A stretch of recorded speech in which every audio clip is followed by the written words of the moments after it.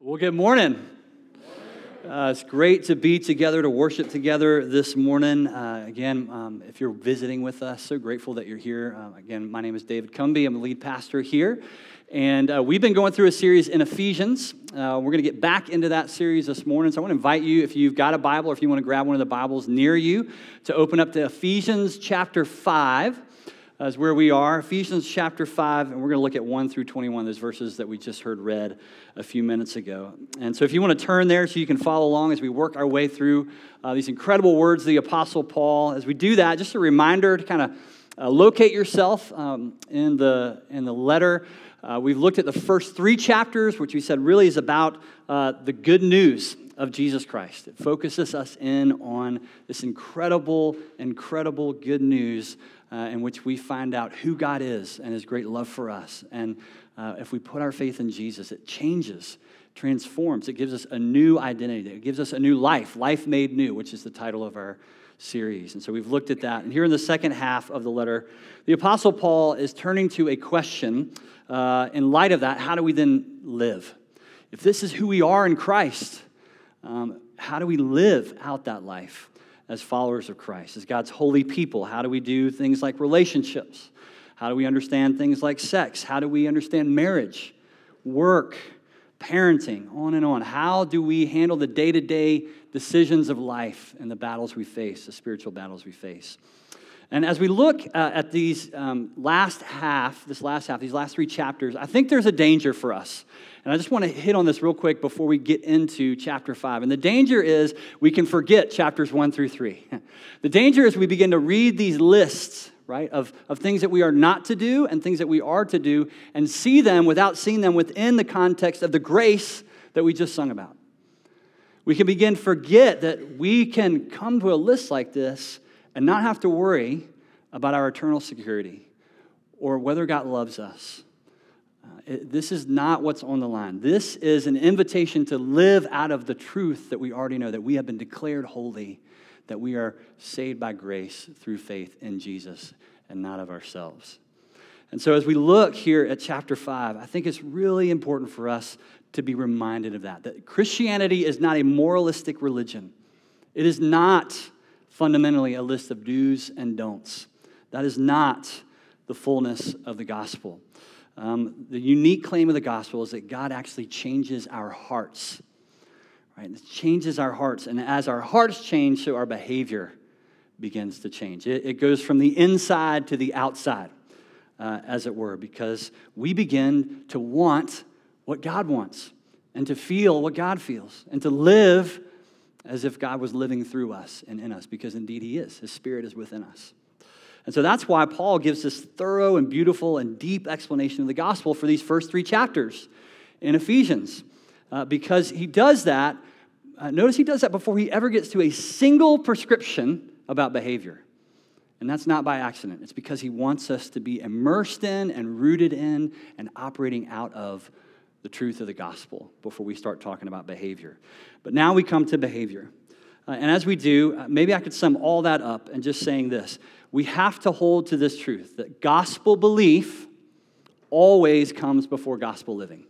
You can't get that flipped around. You've got to start with the belief before you get into the living. And so that's why, if you look at chapters 4 and chapter 5 in Ephesians, they begin with therefores.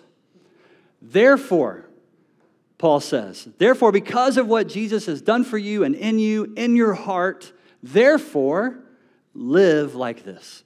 Walk like this. Your heart has been changed. Therefore, your life actually can reveal that, is what Paul's saying. Now, I do want to say that doesn't mean that we shouldn't expect to sin. We'll still sin. We still will disobey. We still will give ourselves over to sin at times in our lives. So we're not talking about perfection in Christ. That is not the aim, in a sense. The aim is this life with God and living under His grace. And so what happens in us is our appetites are being reformed, being transformed. Our hunger, our desire is beginning to change, and that's a process. It's a process. You could call that sanctification. if you want. This process where we are being more and more and more captivated by God and living more and more in the fullness of relationship with Him. And that shapes who we are, and it shapes our character, and it shapes us into holy people. The holy people that He declares that we actually are in Jesus. Through faith in Jesus, in other words, God's righteousness is imputed to us. It's not something we achieve. We are declared right with God. And so He gives us His goodness, He gives us His beauty, His power, His Spirit. And in response to that, we are changed and we are changing. And so we respond with our heart by learning to love God and love what is good and right. You could say this life with God and faith in God, it's changing our wanters, right? That part of us, we even want to do what's good now, which is totally by the Lord. That's absolutely by grace that we would even want to do what is good. And so that's how God can say to us, like for Peter does, the Apostle Peter does in 1 Peter, be holy as I am holy. He can say that because He's making us holy and because He is holy. Now, again, I say all that because as we get into Ephesians 5, where Paul says very clearly, this is how followers of Jesus behave, we must be careful not to hear it just as a moral to-do list. This is not just about our behavior, it's about our hearts. And so this morning, what I want us to do is I want us to look at these 21 verses, and I want to highlight what I'm going to call the motivation of our hearts for holiness. Right? I want to look at 6 heart motives in our lives for holiness. And so the first, verse 1, therefore, be imitators of God as beloved children. Be imitators of God as beloved children. This is the first heart motive. It's that we imitate our Heavenly Father as beloved children.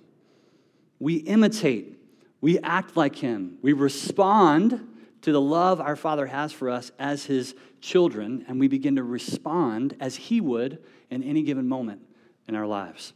Notice that we don't imitate God to become His beloved children. Okay? We don't become His beloved children because we already are. We are His beloved children, and that's hugely important.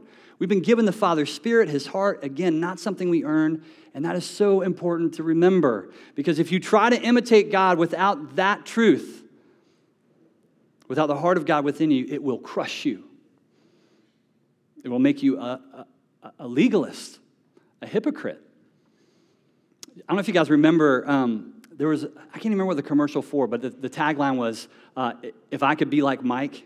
Do y'all remember these commercials about Michael Jordan? Y'all, I'm not getting much nod. Yeah? Okay, some of you guys remember. Anyway, there was a commercial that was for Michael Jordan, and it was like, if I could be like Mike, y'all remember? Okay. So there was this commercial, and there was all these cute kids, like in the commercial, right? Like they were like, if I could be like Mike, you know, like that was kind of like the thing. And I thought about that as I was reading this, imitators of God, because I thought of like, man, talk about a letdown for those kids. Just be like Mike. If I could be like Mike. And how many of those kids became like Michael Jordan? None of them. There's only one Michael Jordan. You can't be like Mike.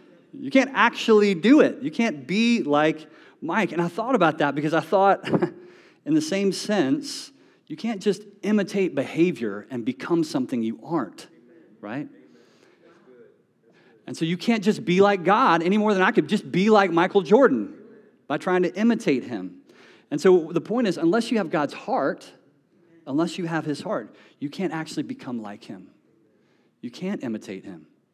And the good news is that when we have God's heart, we do what is good because it's what flows out of God's heart. God doesn't do good for any reward. He doesn't do good to avoid punishment. And neither do we as His beloved children. It flows from who He is. It's what He loves. His love for us draws us to Him, and we begin to imitate Him. His Spirit in us is at work, and we begin to desire what He desires. We begin to think like Him. We begin to love like Him. We begin to live as He would live if He were living our lives. We imitate Him. And so I think it just bears reflection when you think through your life, just the day-to-day realities, the decisions that you're making. As we go through our day, we want to be intentional. And I think at points in our life, this becomes intuitive. the closer we draw with Jesus. We use this language, be with Jesus, become like Jesus, do the kinds of things that Jesus did. And it gets at this idea that we begin to imitate and even intuitively do the kinds of things that Jesus would do if he were us. We begin to think God's thoughts after him. What would my Father think about this as we go through our day? How would he feel about this conversation that I'm having right now? How would he feel? How would he respond to the way I'm using my finances right now? If he were me, what would he be looking at online? Right? Is this something, the thing I'm doing, is this something God would enjoy? So I think reflecting on our own lives as we seek to imitate our Father who loves us and is in us and with us. So first, our heart for holiness grows when we live as imitators of God, as beloved children. When we love what our Father loves, we become holier, more and more holy, more and more like him. Second heart motive. Look at verse 2. And walk in love, the Apostle Paul says, as Christ loved us and gave himself up for us, a fragrant offering and a sacrifice to God. Second heart motive. We love sacrificially because that's what Jesus did for us. We love sacrificially because that's what Jesus did for us. It motivates us and our hearts to holiness. We respond to the overwhelming love of God in Jesus by loving the way that he loved. Now, I don't know how you read the New Testament, for example. I don't know how you read the New Testament and don't walk away amazed at the incredible love of God in Jesus.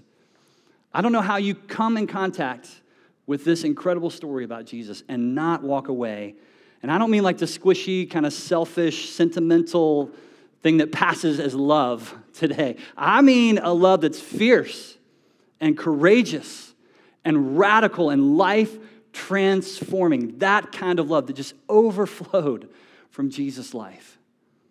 I mean, I was reading Matthew chapter 9 this week. I was just overwhelmed by the pictures over and over and over of the love that just poured out of Jesus' life. It just oozed from his pores everywhere he went. Just look at Matthew 9. It begins with this incredible story of Jesus forgiving a man his sins and then healing him. He'd been paralyzed probably his whole life, and he stands and walks. Jesus heals him. Then he goes and he meets this traitor, tax collector, this totally corrupt man named Matthew, and he says, I know everybody else hates you, but God loves you. Follow me. And this guy gets up and follows him. Matthew becomes one of his disciples. God is just doing these things over and over. He raises a girl from the dead.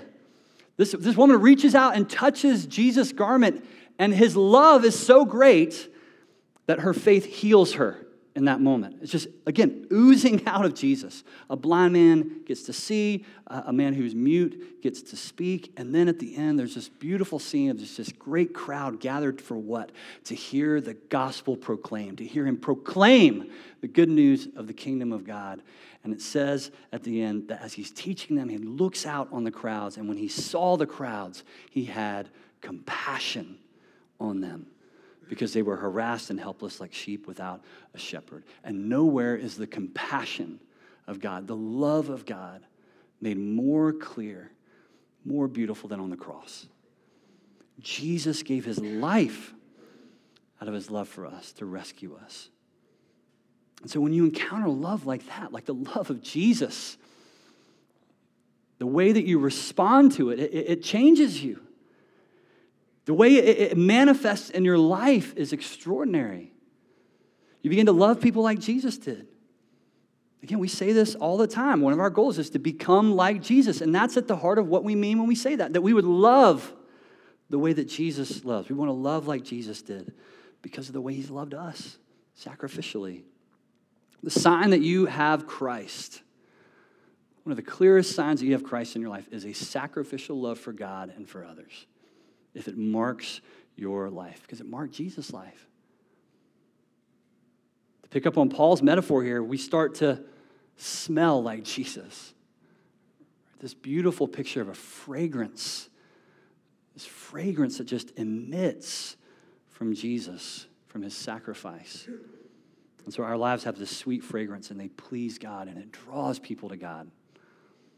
So our heart motive for holiness is the sacrificial love of God in Jesus. Third heart motive, look at verse 3. But sexual immorality and all impurity or covetousness must not even be named among you, as is proper among the saints, the holy ones of God. That's what saints means, not the special elite Christians, right? The holy ones, all of us who are in Christ.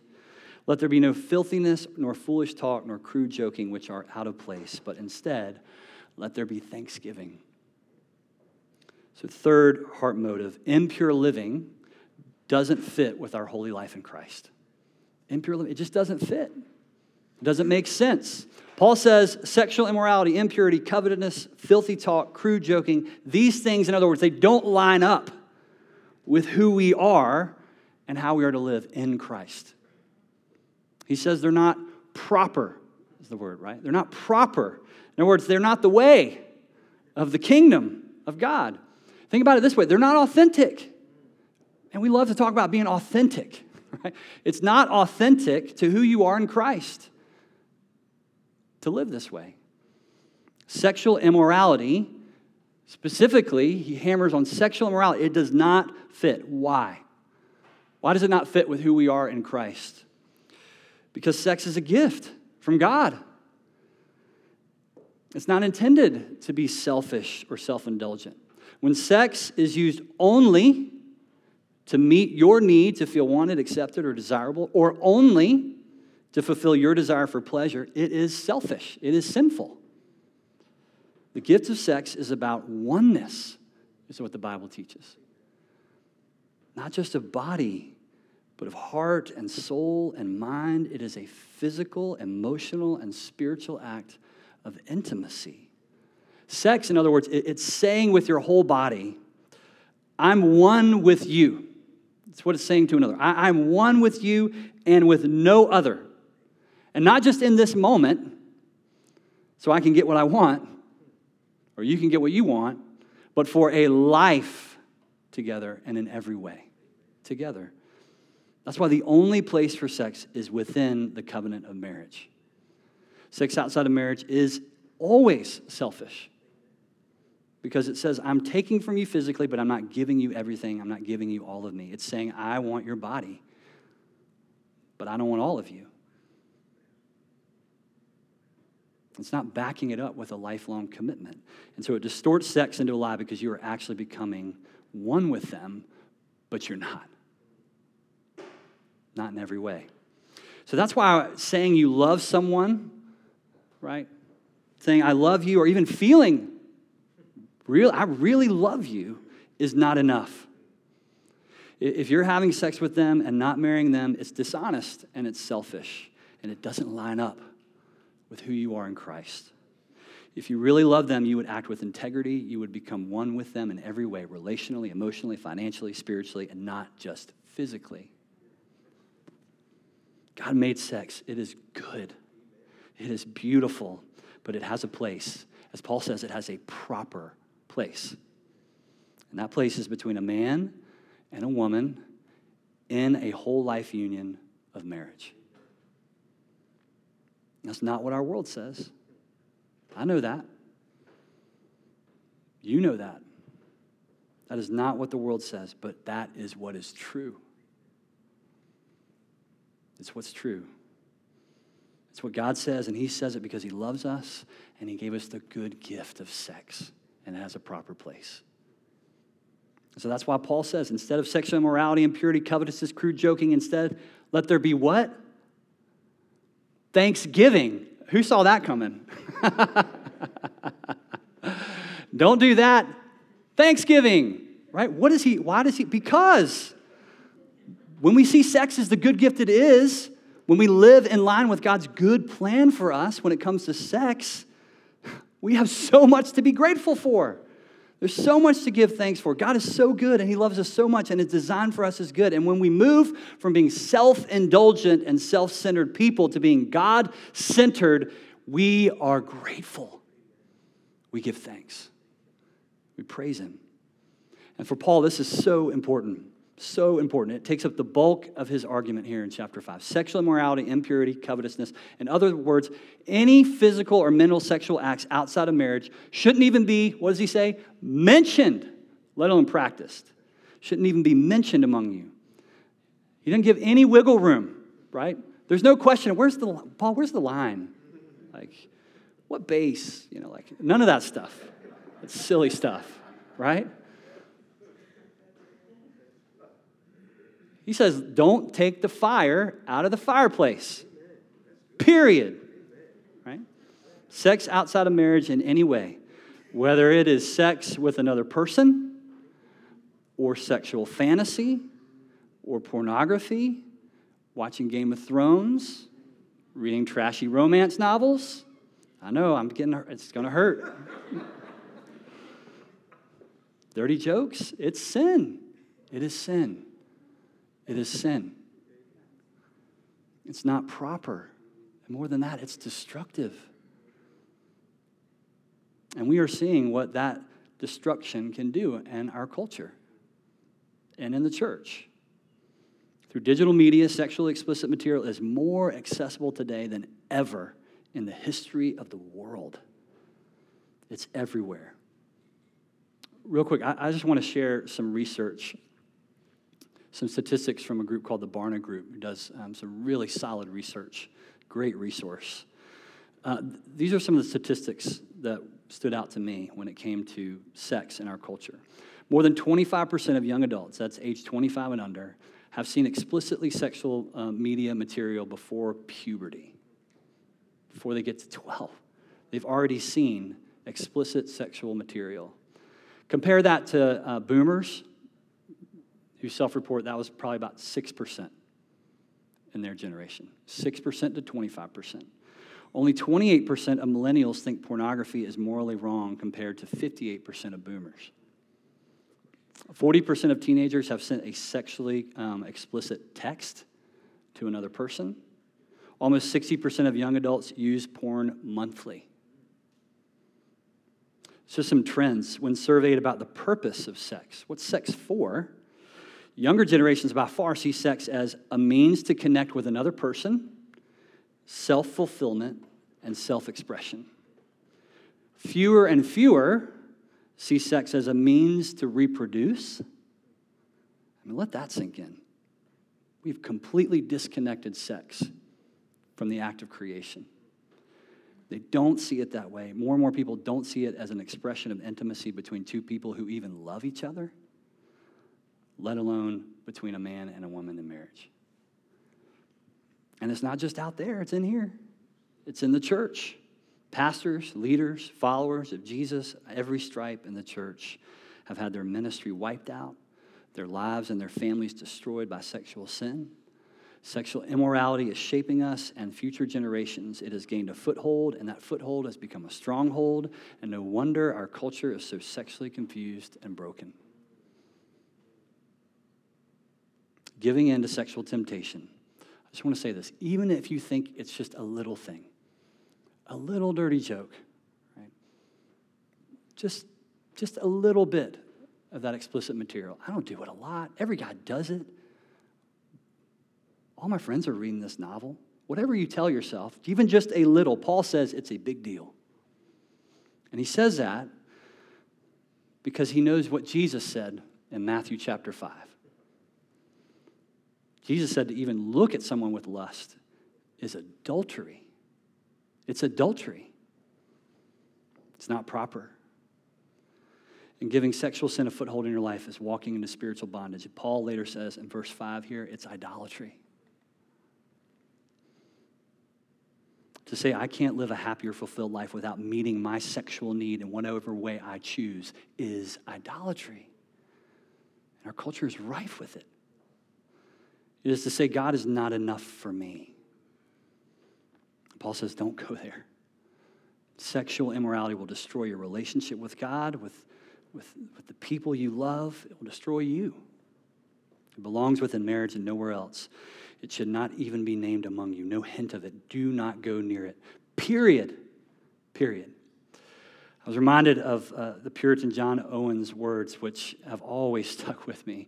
This is what he said when you face stuff like this. He said, be killing sin, or sin will be killing you. I don't think you can get any clearer about sexual immorality. If you're struggling with this, I just want to say to you, I want to encourage you, there's hope. God can break that in your life, free you from that. So pray, ask him to put it to death in your life, find a follower of Jesus you trust, confess, repent, and get the help you need, whatever it takes. Jesus said, cut it off. And we need to be willing to do that because impure living doesn't fit with your life in Christ. It is not who you are. Fourth heart motive for holiness, verse 5. For you may be sure of this, that everyone who is sexually immoral or impure or who is covetous has no inheritance in the kingdom of Christ and God. Now, here's the fourth motive, and I'm trying to word this carefully because I don't want to cause unnecessary consternation. But refusing to give up your idols calls into question your salvation. I really think that's what Paul is saying here. Apparently, in Ephesus, there were people who thought they could worship God and keep worshiping their idols and practicing sexually immoral practices. There's something going on that he's addressing.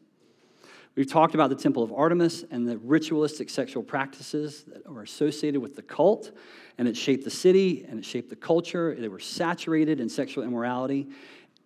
And I know that's hard to imagine what that must look like.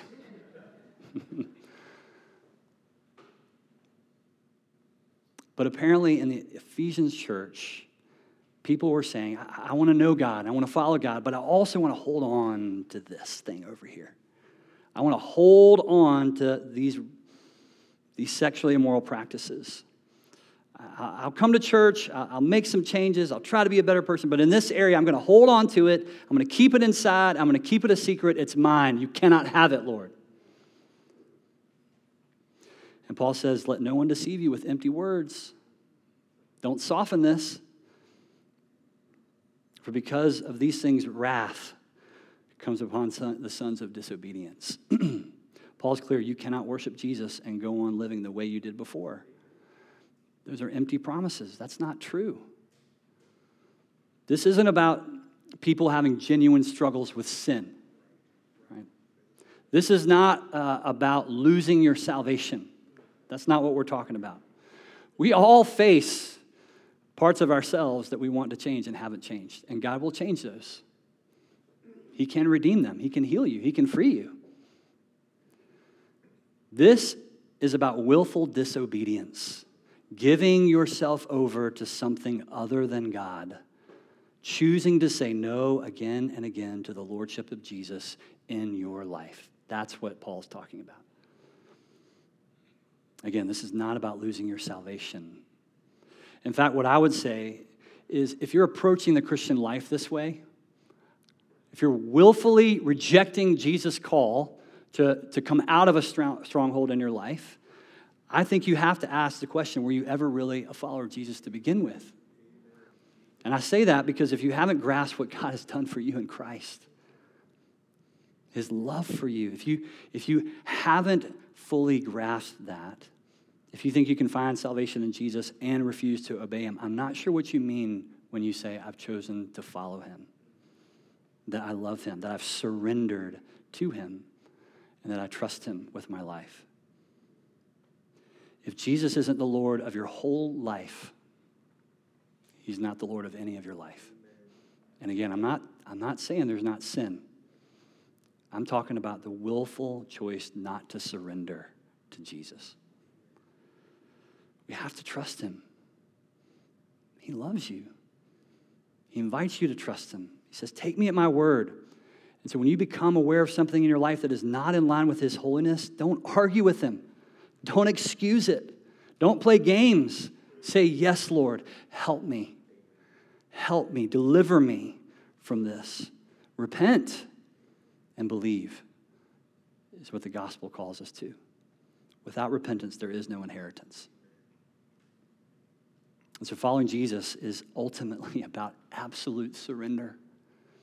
That's the invitation, to surrender to him as Savior and Lord, and he must be both. He must be both in our lives. Fifth heart motive for holiness. Verse 7, therefore do not become partners with them. For at one time you were darkness, but now you are light in the Lord. Walk as children of the light. For the fruit of the light is found in all that is good and right and true. And try to discern what is pleasing to the Lord. Take no part in the unfruitful works of darkness, but instead expose them. Fifth heart motive. We believe God when he says, don't invest in darkness because it bears no fruit. We believe him when he says, don't invest in darkness, it bears no fruit. There is no future in it, in darkness. Take no part in the unfruitful works of darkness, is what Jesus says. Many of us, I think, struggle to believe God when he says his way is fruitful and the way of darkness is not. We just struggle. I've struggled to believe that at times in my life. Maybe you can relate. There's been moments where, yeah, Jesus, I know you're saying this, but, right? You throw the but in there. But it seems like it's working out for me. It feels really good in the short term. I know you said it's harmful and it's not life-giving, but I'm not really convinced. And the question for us in that moment is, do I actually believe that sin is destructive? Do I believe it's not good for me, that it is darkness? And so maybe if you're honest, that's something you're wrestling with in an area of your life right now. You're wrestling with darkness.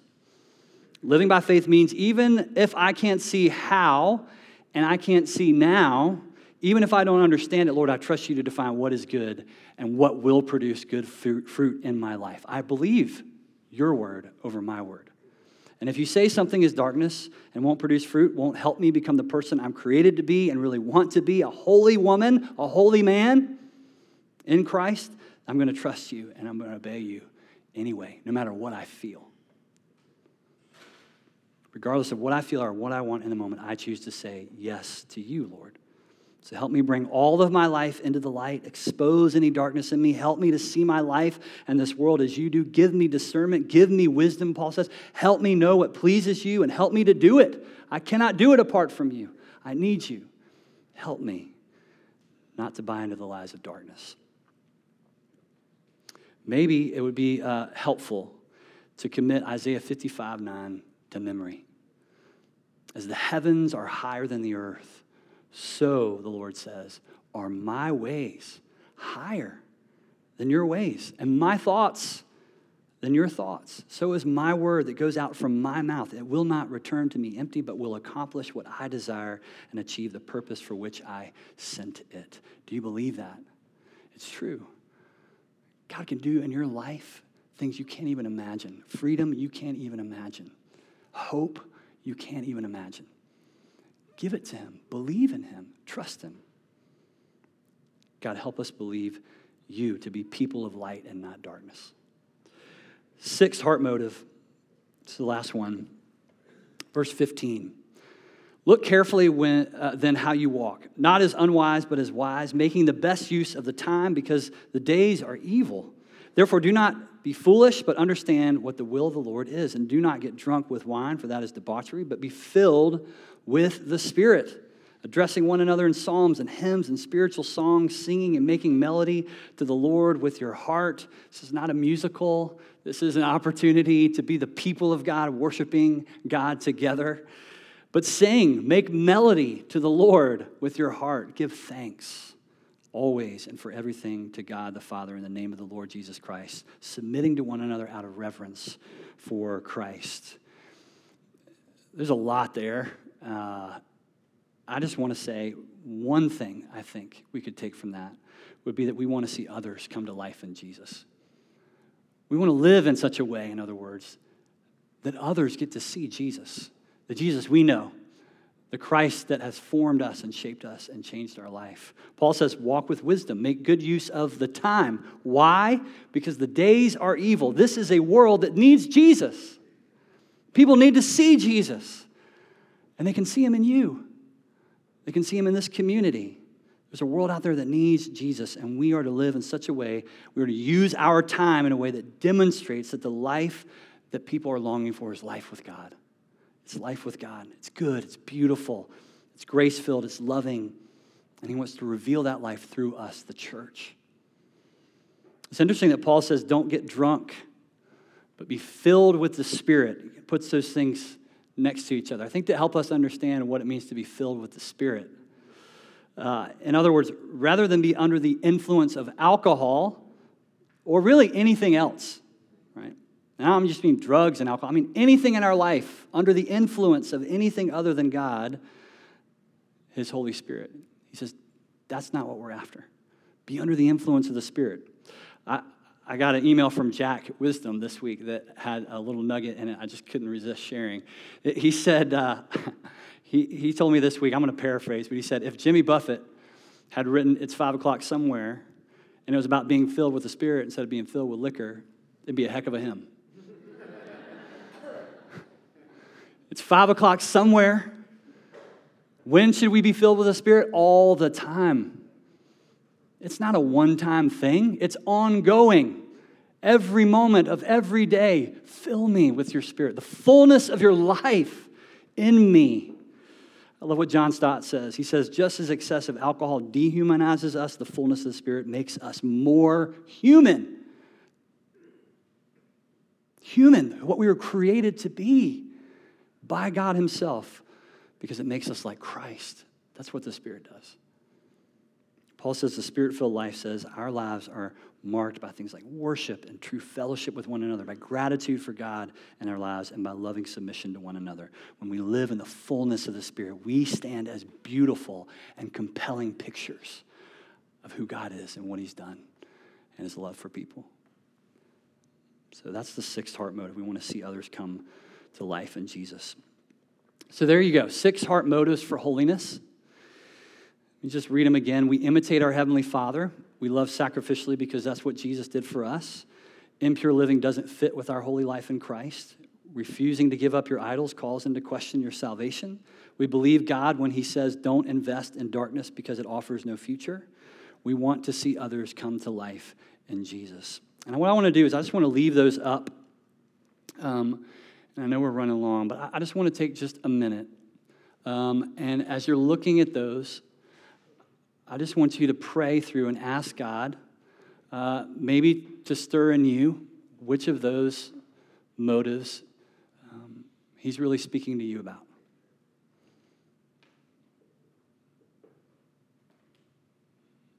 Maybe it's a word of conviction. Maybe it's a word of encouragement. Maybe it's a word of hope that you need, of deliverance. God says, be holy because I am holy. And you're a holy people. And he invites us to live with him as holy people. I encourage you just to pray through and think through that list. The Lord will meet you there. Heavenly Father, we give you thanks that all of life, all of our life with you is by grace. Lord, we started by saying this is not about us accomplishing things and earning your love. No, Lord, you declare your love for us in Jesus on the cross, and through faith in him and by grace, we have been saved. And yet, Lord, there's things in our heart, Lord, things in our heart that don't line up with who we are. And so, Lord, would you open our eyes to those things? Lord, and that there is no condemnation in Christ. There is freedom. There is healing. There is wholeness. And so, Lord, we claim that promise in Jesus' name. We receive that promise in Jesus' name. And we want to walk. We want to walk in that promise that we can be holy as you are holy because of what you've done for us in Christ. We are yours in Jesus. And we pray in his name. Amen. Amen.